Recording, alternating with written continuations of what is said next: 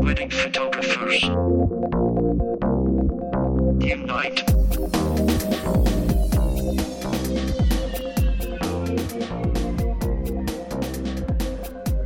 Unite, wedding photographers, and welcome to Wedding Photographers Unite, episode number 31. I'm one of your hosts, Andy Buscemi, in good company with the night owl of night owls himself, Mr. Neil Irvin. How are you, Neil? I'm not a night owl right now. I know everybody thinks that I am from the last episode, but I actually woke up at 9 o'clock this morning. Okay. And it's just one of those things as to where I got a lot of work to do before we head out of town. As everybody knows, that WPPI is coming up, and we're actually taking a little trip after WPPI. Since we're out west, we're going to take advantage of being out there, and we're going to head to California after that. So we're going to be out of town for about 2 weeks. So we're just kind of making sure that our business is our home base of our business is ready for us to leave for a couple weeks. So Neil, I'm just looking at our show notes here, and that's actually going to be topic number 1.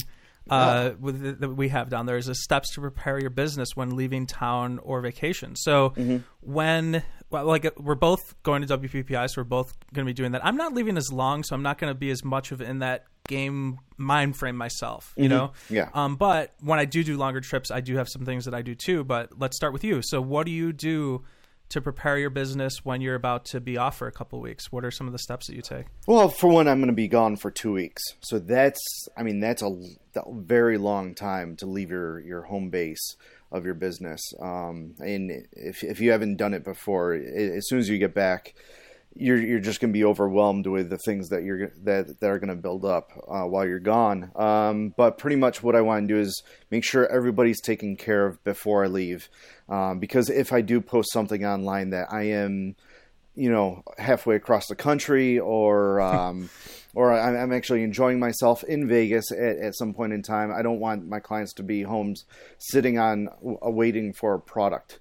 Whether if it's an album or a print that they just didn't pick up beforehand. I just want to make sure that everybody is taken care of, so that it just doesn't show that I'm putting them off because I'm going to be away for 2 weeks. So I'm pretty much doing that. If there's any albums or prints at the studio that need to be picked up, I'll email the clients and remind them once again that, we are headed out of town for a couple of weeks. And, if you don't pick them up now, you're going to have to wait until we get back. And if anybody needs them shipped out to them, we'll give them that option as well. As for possible future clients and everything, because we do get inquiries while we're out of town, and we'll try and answer those as best as possible. We make sure that we have digital forms ready to go on our computers, on all of our computers, whether it's my computer or Danielle's computer. If someone wants to book over the phone or by email, we'll make sure that those digital contracts are ready to go form, or any other forms that might come up over the next 2 weeks. We'll make sure that those are just ready to go, just in case anything were to pop up. And that's pretty much it. That's kind of what we do to prep. Do you have any ideas of? I mean, you went away for quite some time last year. My process is pretty much the same. The only thing that I think that you didn't mention that I do is, and maybe you do this too, I don't know, but is on my email, I do put like an automatic responder on it. So if somebody emails me and it just, immediately the email will respond back, hey, thanks so much for your inquiry. This is mostly, well, here's the thing. The actual email response will say something like, I'm not available. I'm out of town for a couple of weeks. I'll be responding to all emails, on a periodic base. Or something along those lines. It's been different every time that I've gone out of town, so it'll be a custom thing for whatever's actually happening at the time. But that just, to be totally honest, what that enables me to do is, if it's an email that I really just don't want to deal with until I get back, and it can wait, that enables me to just be on vacation, for that time. Yeah. Now, if it's an inquiry or if it's something that really it does, need to be responded to, then I have the option of responding back to it if I want to right then and there. But I'll still get the email, but they'll get that automatic response. So at least this way that my clients know that like you mentioned, I haven't just like left town and I'm still in business, and why isn't he getting back to us, within a couple days like he usually does, Yeah. So at least people know. And the same thing, not only just with the email, but I will also do that on the phone message as well. So if somebody calls, it'll be something say, hey, thanks so much for contacting me.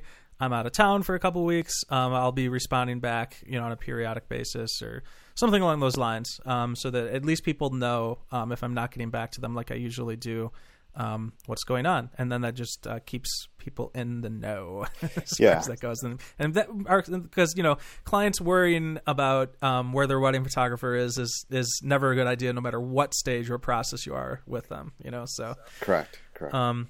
That's pretty much, what I do. And then I try to really not, this even ties into our last episode, but I try to really, if I'm on vacation, be on vacation, or if I'm in, because otherwise then you're just working all the time, so I try to put limits on it, but easier said than done. Easier said than done. Okay. So we'll go into one more topic here before we get into the other things. But so topic number 2 here is the B&H discrimination case, which, oh my God, it's what year is it? What year is it? Is it 2016 or is it, half a century ago? I know. I can't even believe that this is a real thing, it's something to talk about. So if in case listeners haven't heard, do you want to just give them like the quick 20-second rundown of this thing, or? The title says the United States versus B&H Photo Video. Supposedly they had their certain employees of a certain race. I think it was Hispanic race. Just they weren't allowed to use the lavatories of other employees, and they were made to use the lavatories that were separate from everybody else, and they were unsatisfactory conditions. And so that is, I'm sure that there's a lot more to the story, but that's pretty much what we know right now from what I've read. I don't know if anything's been released since the last article. Do you know anything more than that? I don't know anything more than what you just mentioned, which is just the government is suing B&H for discrimination, and how much of that is true, I don't know. It's like, why would the government be doing that if there wasn't some truth to that? People must have complained, and there must be some truth in it, in order for this to be a real thing that's happening. But it still blows my mind that in 2016, that this kind of thing is still even real or goes on. And I think so many photographers give the majority of their business to B&H Photo. It's the number one, place where people buy their photo equipment. And so I think it's especially shocking to a lot of us, that are out there doing this. Say we live in this very modern world. We're out there. I don't know. I think, I feel like so many people today, like we've become more liberal as a society, and we're just same-sex weddings, and we're this very, I think going in this great direction in this country, and then you hear something like this, and it's just like, what? So total left field, that like literally you had people go in a certain bathroom because they weren't able to join you in a particular bathroom. Like, what is that even? That's weird. It's really weird. It is, especially being located in New York City. That's one of the biggest melting pot cities in the United States. Absolutely. And plus, this is a company that closes down for, I think, religious reasons? For a lot of Jewish holidays. Jewish holiday on Sundays. Yeah. So it's kind of surprising to me that this is actually, yes, like you said, it's still going on. And does this affect you or I or our listeners? Will we keep ordering from B&H because of this?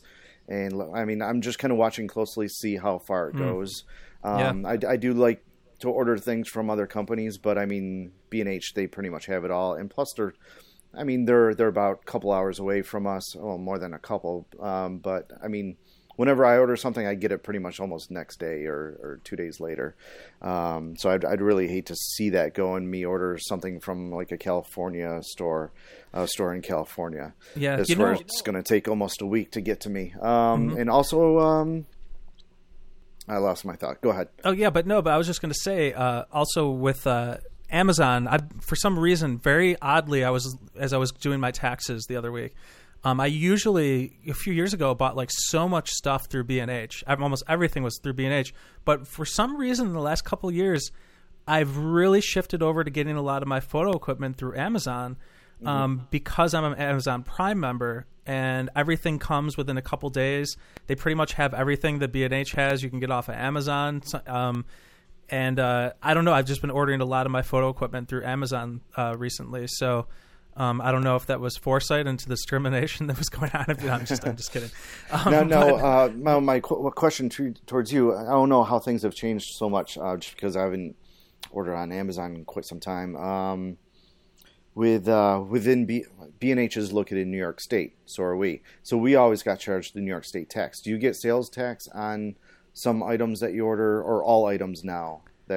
I should pay more attention to it. But yeah, I know that in B&H I always got the sales tax on it, and then sometimes I would, there's some very interesting thing about sales tax and it relates to how you charge sales tax for your current clients.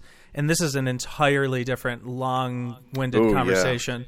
Yeah. But one of the things, at least in New York State, is if you are not charging sales tax on the service, which is totally okay for the service portion, not the physical products thing in New York State, but you must be paying sales tax on the actual equipment that you buy.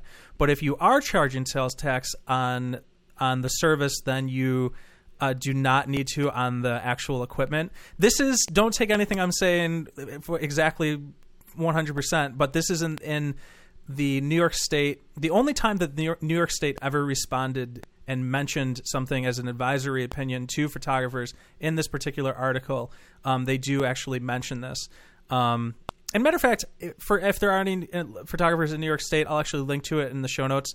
Because it's actually something that you should be understanding. I don't want to get too much into the sales tax thing because we can have a whole show on that. Yeah, this is a whole other episode. But yeah, but the only reason I even got into that is because when you pay sales tax on the equipment that you purchase, it actually depends on how, in some states, how you, if you need to or not, pay sales tax on the equipment. Because sometimes you can actually you can say that you're a business and not get the sales tax charged.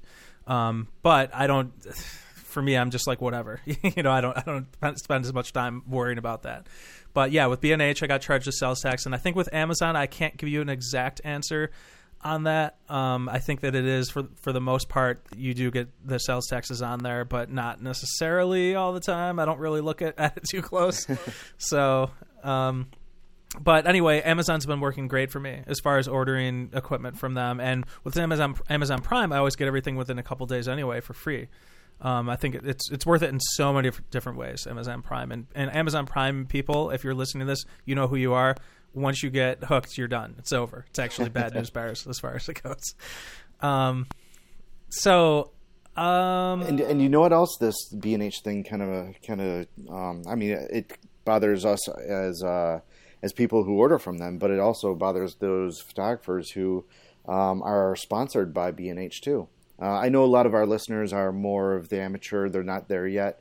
But I know a lot of photographers out there are actually sponsored by B&H. Mm-hmm. So it's kind of interesting to see what photographers are going to stop letting them advertise on their blogs and websites. So, absolutely. But we'll see more of how this unfolds. And listeners, we do have an assortment of hand-picked information that's relevant to you.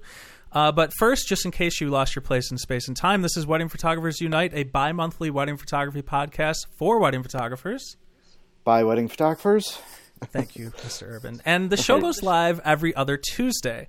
And also, while we're at it, please do leave us a review in iTunes. And subscribe in iTunes. That's what helps other people find out about the show. And before we go on, I would just want to say thank you very much to the people that filled out our survey for Wedding Photographers Unite.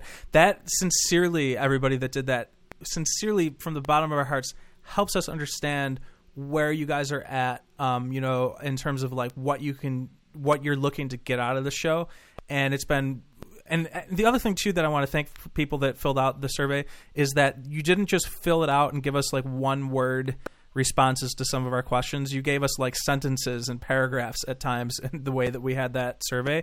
And thank you for that. That really actually, to be totally honest, getting that feedback helps me, and I think you too, Neil. It's just like it helps keep us going and understanding that we have listeners that are out there that are getting something from this, and because it's not necessarily easy, to every 2 weeks, like do the show, and then there's a editing, and there is some work that goes on in the background, and we're going to have some guests that Neil's working, for WPPI coming up. So we do put some work into this, and knowing that people are getting something back from it really helps encourage us to keep going. So thank you for that.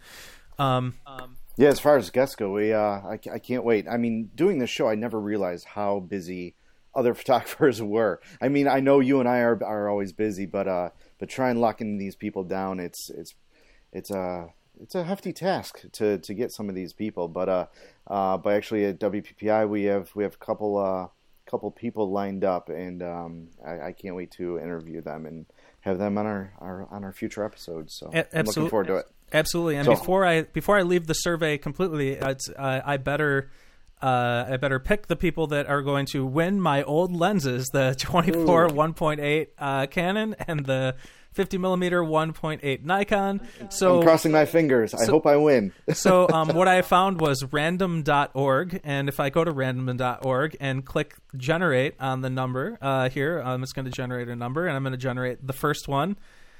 Need a drum roll? Hold on a second here. Who is this? Who is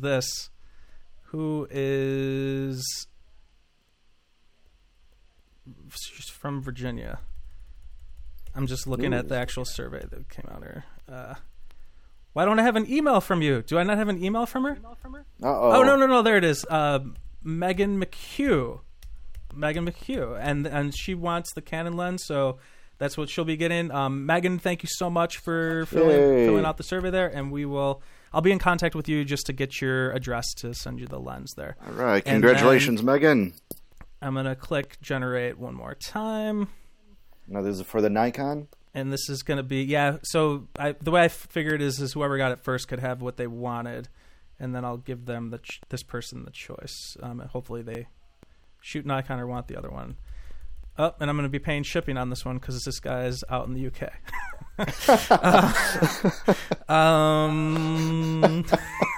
Hey, but you know what?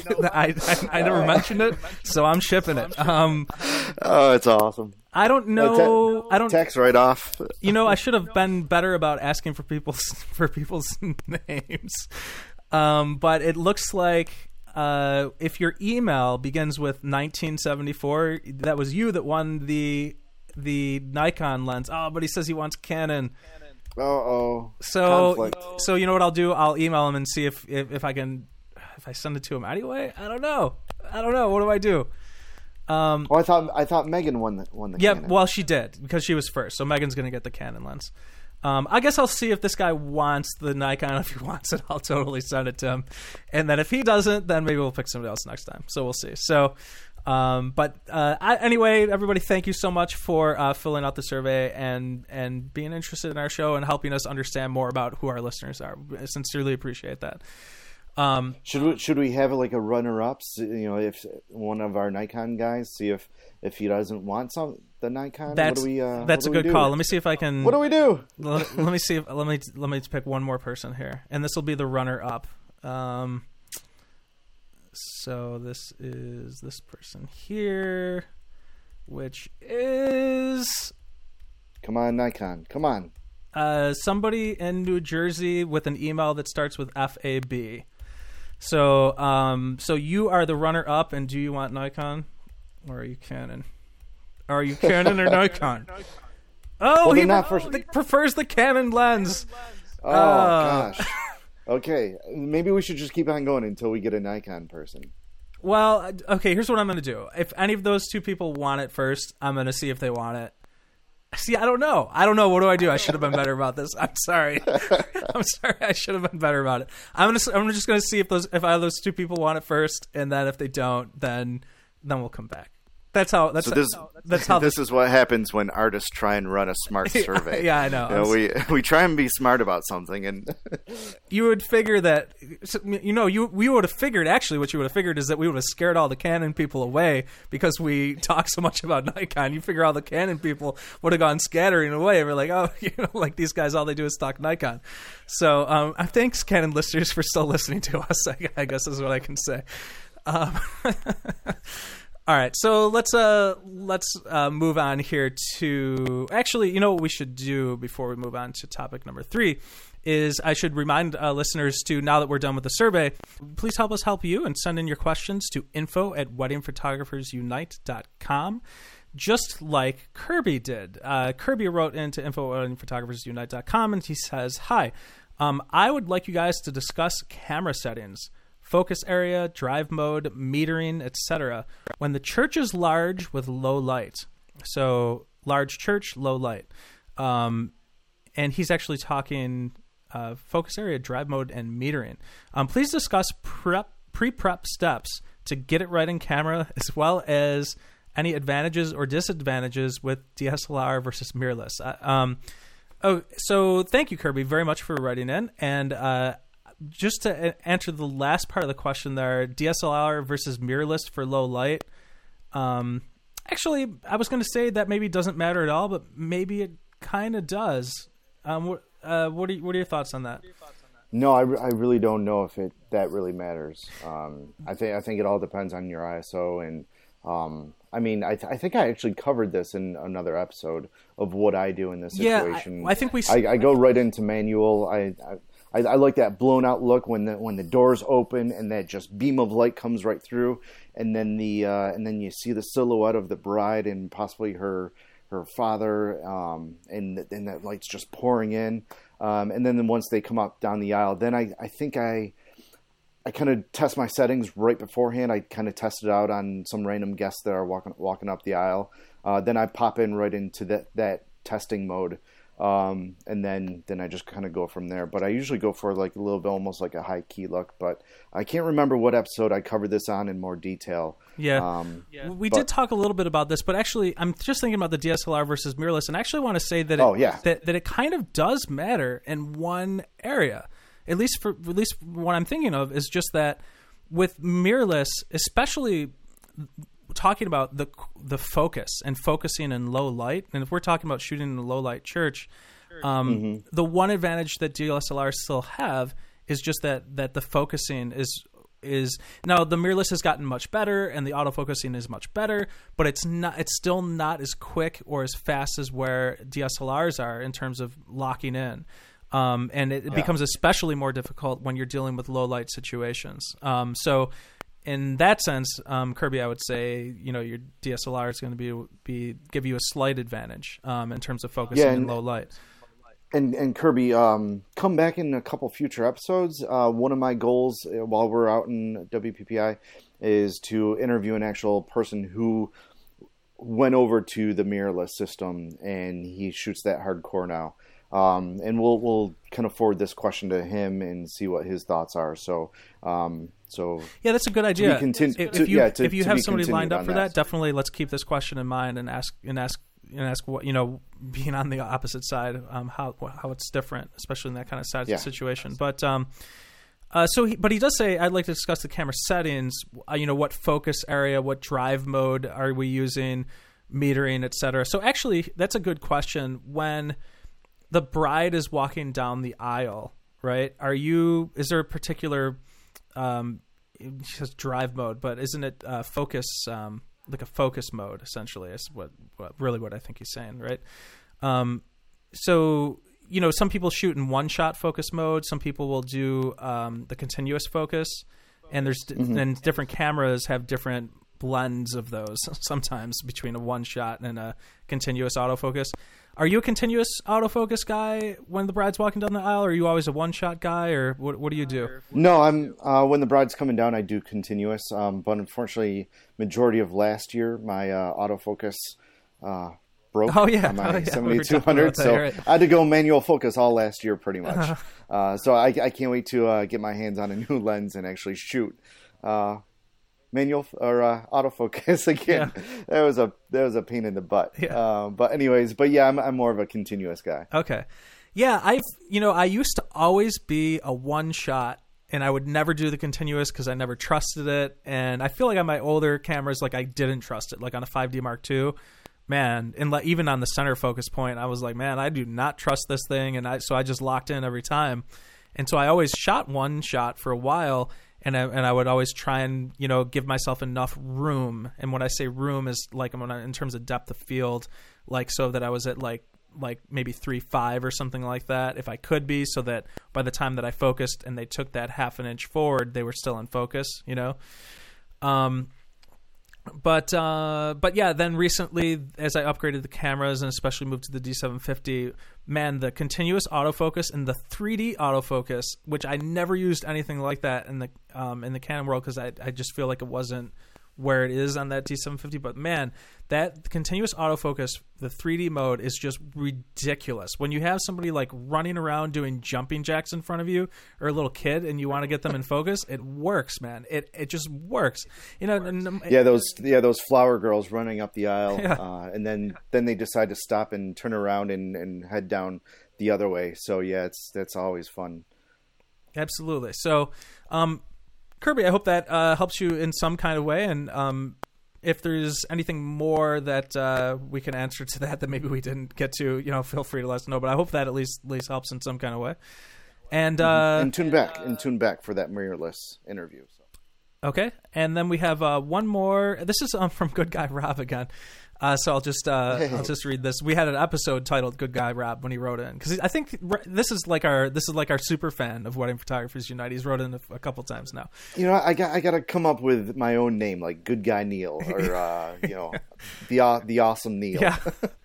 So Rob wrote in and he says, "Guys, I cannot stress how hard something you said resonated with me. WPU 28." Talking about college students, and then he put it in quotes. I don't know if you said it or I said it, but it says, there's a couple of photographers that really got to know me and some of the working photographers in the area. Rather than not being involved in the community, they decided to throw themselves out there, go to these meetings with photographers that are actually doing their own thing. They got to network. And so then Rob goes on and he says, a year and a half ago, I moved to a new city and knew literally zero photographers or people. I started going on these meetings, and one person would say, oh, check this out. And that led to something else, which I checked out. And people would refer me to another photographer. That photographer had a local high-quality wedding photographer group, and before I knew it, I was surrounded constantly with people who were above my level. I like how he says that people were above my level. He says, this leads to so many referrals to weddings from other area photographers. Before I knew it, I shot more weddings in a new city than I did the year before. And then he goes on to just say, I heard a couple years ago, if you're the smartest person in the room, you're in the wrong room. Those college kids are doing it right. And that's so right on. That's right, Good Guy Rob. Because like honestly, if you put yourself in a position where you are learning from people that are better than you, then you are just only going to get better. If you go into an area where you're like the best person in the room, then you have nothing to learn. You have absolutely nothing to learn. So, I mean, not necessarily. There's always something. Yeah, exactly. I was going to say there's always something to learn, and you can learn from bad ways of doing things sometimes. But yeah, it's a totally true point that when you put yourself in that place, the one thing, if you're the smartest person in the room, you're in the wrong room. The only person that could really say that is like Steve Jobs, because Steve Jobs, when he was the smartest person in the room, and he was kind of a jerk about it at the same time, but he was the smartest person in the room, and he was probably in the right room because where else? What other room was he going to be in? So, but yes, I totally agree with your point, and thanks for bringing it up. And that is something that listeners, if you're younger, if you're an amateur photographer, if you're a college student, you should be going and meeting with other areas, because many of these groups have lunches and morning breakfasts and meetings and things like that. Do it, please do it. I don't know, Andy. I gotta stop you right there. I think Steve Jobs failed pretty bad at Apple Aperture. I mean, he was definitely not the smartest guy in the room when it came to that. Yeah, so, but that was a subsect of Apple people, you know. Oh gosh, not everything. What a failure! I'm sorry. Go ahead. Everything. That was just running through my mind when you were saying that. But maybe you should have learned. Maybe he should have. Hired some really professional photographers in the room and really listened to what they needed. But go ahead. Yeah, but at the same time, we learn from our failures. So, I don't know. Maybe that's where the new photos came into play. Who knows? Yeah. Good job, Adobe Lightroom. Okay, so let's get back on here. Thanks for writing in. And just remember, you can write in as well to info@weddingphotographersunite.com. No, and you know what, going back to Good Guy Rob about his point of meeting with people, I was actually interviewed by another author, and she asked me, what are some of the mistakes that beginning photographers usually make just to get their work out there and trying to get business? And one of my things was, which I know is controversial, I said that they go to these wedding shows, the bridal shows. They're going up against these businesses that have these wedding shows down to a science, and they know how to book these brides. And it just, if they don't book anything, if they don't get the traffic that they want to, they'll feel deflated. They'll feel defeated. Their confidence will go down. But one of my things is go out there and make real relationships with other photographers, with other vendors. It doesn't have to be all photographers. It could be other vendors too. And if you show people that you're professional, you're very passionate, you have beautiful work, that's when the referrals will come in. I guarantee you that you will get more referrals by other people than going to a bridal show. And the person was kind of, she was kind of surprised of when I said that, but I firmly believe it. And what Good Guy Rob just said kind of confirms that. So thank you for that. So. Okay, so I just every time I hear Good Guy Rob, I want to laugh, but Good Guy Rob. Okay, so we're gonna go to topic number 3, which is how much photographers should charge in 2016. There was a fantastic article that was written by, I think his name is Rosh Sillars. Is that correct? Rosh Sillars or something along those lines. I don't know. I should know who he is, but I don't know who he is as much as I should, and I know that I should. We'll post. Yeah, we'll post the link in the show notes. Mm-hmm. But it's a fantastic article because it's a question that every beginning photographer wants to know. It's a question that even people who have been doing this 10, 15 years want to know when we ask ourselves when we get particular inquiries. What we should be charging for particular jobs. But this is like, he gives like a ballpark for like different kinds and different types of photography, editorial and commercial work based on assignment. So he's giving you like a ballpark figure and then explaining why each particular thing, or each particular area of photography should be charging a certain amount, or maybe not should be charging a certain amount, but what is the current trend in that particular area. That's pretty much the gist of that article, right? Is there anything else that I'm missing from it that you want to mention? I like how he puts per hour or per image. Per hour, that can go towards a wedding, but per image, you can't really do that through a wedding. You're not going to charge $200 per image unless you only give them like 100 or 200 images per wedding, which I think we did have a guest who kind of only gave that certain amount to their clients. But no, this kind of gears for wedding photographers and commercial end photographers. What stood out to me, because I did click on this to make sure I was kind of right where I was, and yes, I am a top professional, so I am charging correctly based on that information. But I am not a top professional in commercial photography.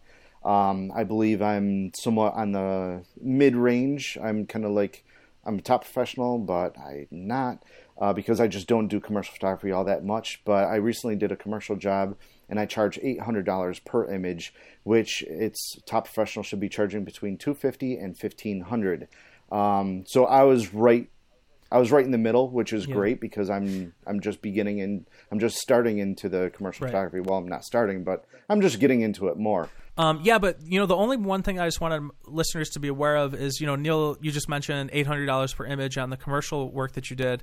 For listeners that are listening, every commercial gig is going to be a little bit different, and you have to understand the company that you're working with. You have to understand the size of the company, the number of eyeballs that will be on the particular ad, the placement of it. Is it on billboards? Is it in airports? Where is it in magazines? Where is it going to be? So every job is a little bit different. So that's what makes the pricing commercial work so crazy and difficult. But that's good sure if you felt like you fit like right in the middle there, basically, of where you expected to be. And the images that I took, I think they're not going to be seen on websites. They're not going to be seen on any brochures. It was a completely different job, and I was very, very happy with the amount of work I had to put into it and what I got paid for the job. So it was definitely worth my time. Yeah, and some people, the advantage of commercial work like that is, it's actually, as far as like being a commercial photographer goes, it sounds like it can be this great thing, and it can be for people that really actually do make it. Where sometimes, I don't know if our listeners really understand like what some of these budgets are for like bigger commercial gigs, but sometimes they have like $100,000 budgets to do.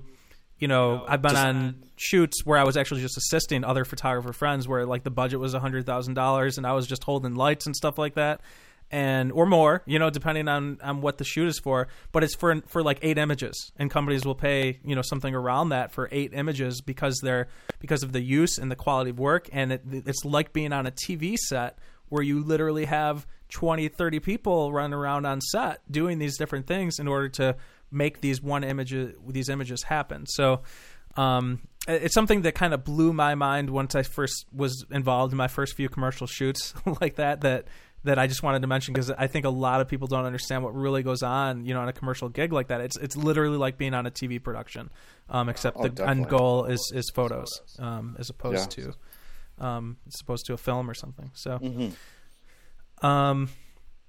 okay, and I think that's going to bring us to our last topic, which I just wanted to mention. I just wanted to mention the idea of the camera clubs, and they're out there. And I had a little experience with one, and maybe I even have some listeners that were at a session that I presented to a local camera club here in the Buffalo, Niagara Falls area, and what is. I have to say that like it's a very interesting group of people that end up doing the camera club thing, and there's something interesting about the name Camera Club that I feel like they're like maybe we might want to change the name of camera clubs to something else going forward. Camera group, camera meetups. I don't know, but there are these groups that are out there, and I feel like a lot of people aren't even aware of them. But like they had like I did this session, and I had like maybe like 50, 60 people show up, and it wasn't like a regional presentation or anything like that. It was just literally like their monthly or bi-monthly meeting, and then like 60 people show up like every couple weeks.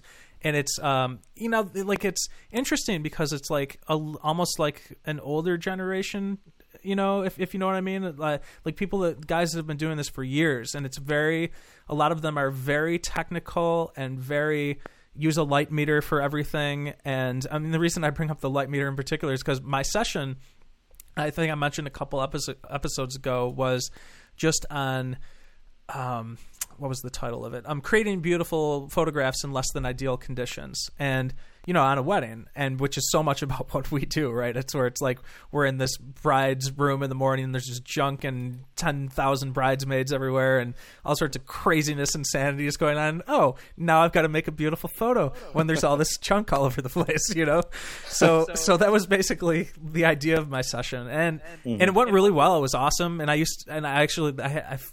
kind of loved it because I was back in my old teacher mode when I used to be a teacher, where actually having people there to vibe off of and everything like that. Yeah. But But I brought up the light meter thing because, like, you know, like one of the guys asked, like, so how do you light meter for that? You know, you know, like, and I'm like, I don't light meter, man. I'm just got to be honest with you. I don't use a light meter on a wedding day when I'm running around like a mad person, like all over the place. Like, there's a light meter in my camera for a good reason, you know, like, you know, and I think, and what's so funny to me is like that my answer of, I don't use a light meter, I feel like half of the jaws dropped in the room. You know, like that. Like that's just so funny to me. You know. I hope you weren't laughing at them like how you're laughing now. No. But honestly, I feel like I have a feeling that you got kicked out of the club. No, not at all, not at all. And as a matter of fact, I think there was like a good energy, and I think it was kind of funny the way that we were talking about. Like, I don't use a light meter. You know what I mean? Like I said it just like that, and it was kind of like, you know, explaining. You know, like when you're on a wedding. Like, to take the time to light meter means you miss so many shots. You miss so many photographs. If I were to take the time to light meter, or even like, you know, people were asking about white balancing, you know, and sure, I could white balance every shot that I took. But then when I move 2 feet this way and 2 feet that way, and 3 feet that way and 3 feet that way, I'm going to have to get out a white card or a gray card and white balance all the time. Like, nope, not happening. I'm doing that when I get back in Lightroom, you know? But it's a real answer, you know, to like what is actually going on. And the other thing that just came up is just like how much personality comes into play with booking weddings and everything like that now today compared to how things used to be, where back in the day, it really was more of a technical craft, right? Where people understood the technical aspect, and that's how you book, because nobody else had access to be able to technically photograph a wedding. You know, it's very different today, and that was a bit of the conversation that we got into. But I just wanted to mention the Camera Club thing and just follow up on that, because there was some interesting things that happened there, and in camera clubs. So if one of our listeners wants to be part of a Camera Club, how did you find about this Camera Club? And how can our listeners find about their local camera clubs in their area? Yeah, you know, there's a meetup group, like back in the day when meetup.com Meetup.com, yeah. Yeah, was a thing, and it still kind of is a thing now. Is it really? Yeah, it still exists. It's still out there. But like, you know, there's announcements on there. And somebody asked me to come present at the Camera Club, you know? Okay. But they're still out there, and what's surprising to me is the number of people they draw in. You know, like to have 60 people in like Buffalo show up twice a month to anything photography. Oh, really? Related. This was in Buffalo, huh? Yeah, it was. Yeah, well, I mean, in Niagara Falls, Buffalo, like in that area, Kenton area, something like that. You know, that's I had no idea that 60 people, photographers, show up to anything twice a month. And you know, and even in an area like ours, so it's very interesting. But I just thought I'd bring that up because it was interesting, and you know, and camera clubs. I don't know. I think camera clubs should. I love you, camera clubs, but I think that maybe you want to change your name from camera clubs to something else going forward. It's you know, moving forward. You're never gonna get invited back. No. I think you're out of the club. No, I think actually I will get invited back, because I think there was a good thing going on. We had a good time. It was fun. Yeah. Actually, it was a ton of fun. Keep laughing at them and keep. I am not laughing at them. I'm just saying the camera clubs. I love you, camera clubs, but it's time to change your name from camera clubs. That's all I'm saying. It's time. And you don't want them to use light meters anymore. Well, no, actually, it's all good. I mean, if you want to learn how to use a light meter, like, you know, there's nothing wrong with it. No, it's just, you know, when you're working, you don't have time. You don't have time for light meter, you know. All right. So with that being said, remember, Neil, you mentioned off the air, whenever I say something that's slightly controversial, you get all the hate mail. So I do. If you have any hate mail, just please send it to Neil's way. He was saying something not positive about camera clubs. I don't know.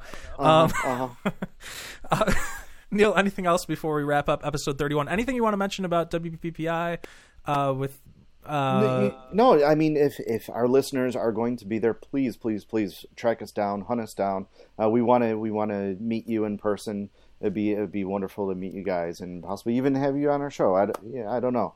You just never know what's gonna go on there. So I really can't wait. And plus, we're gonna interview a lot of people and maybe possibly have on a past guest to see where they are now. And I don't know. We'll see what's going on. But if you do see me, please say hi, even if we're crossing in a hallway. Please stop and say hi to me. So absolutely, awesome. And if you see two bald white dudes hanging out that sound like us, that's probably us. So feel free to say hi. And that would be our pleasure. So thanks, everybody, for listening in to episode 31 of Wedding Photographers Unite. We hope to see you at WPPI. And also go back. If you haven't yet, go back and listen to episode 30. That was a very, very special episode. Yes. So please go back and listen to that, too. Yeah, so. Absolutely. Episode 30, I think, was like our strongest episode in terms of like the human nature of what we do, and it wasn't even totally always photography centric, but it was like the human element of like what goes on in relationships in life today. So and we got a lot of great feedback from our listeners about that episode. So if you haven't listened to it, go back. Great. Thanks again, everybody, for listening in. And Neil, where can people find you?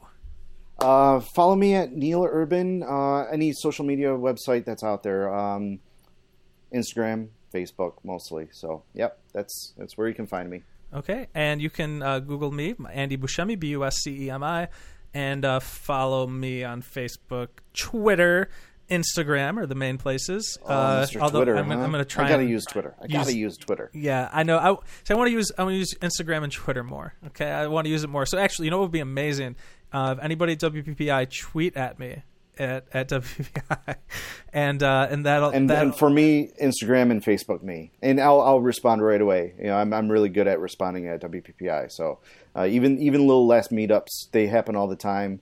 Even like at 10 o'clock at night, there's meetups always going on. So just message me and we'll get in touch. Okay, we'll look forward to seeing you then. Thanks so much for listening to episode 31 of Wedding Photographers Unite, and we will see you next time. Take care, everybody. Bye. Wedding Photographers Unite.